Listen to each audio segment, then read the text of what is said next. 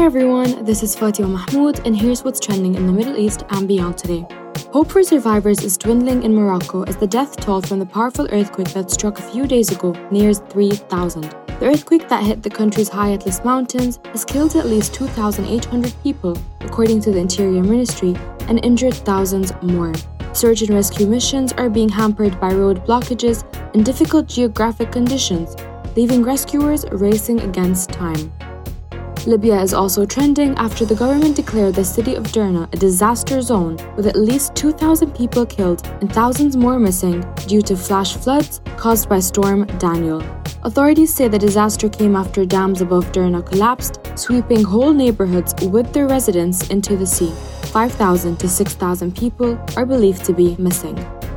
If you're a night owl, you might want to readjust your sleeping schedule. A major new study has revealed that people who prefer to stay up late are more prone to developing type 2 diabetes than the wider population. Although our chronotype or circadian preference is partly genetically determined and may be difficult to change, experts say that people who think they are night owls may need to pay more attention to their lifestyle because they're at a higher risk of the disease. Finally, it's a big day for the world of tech as Apple's new iPhones are expected to be unveiled today. The next lineup of flagship devices, known as the iPhone 15, are one of the most highly anticipated releases of the year. We're expecting 4 new devices from Apple, which will likely hit the shelves on September 22.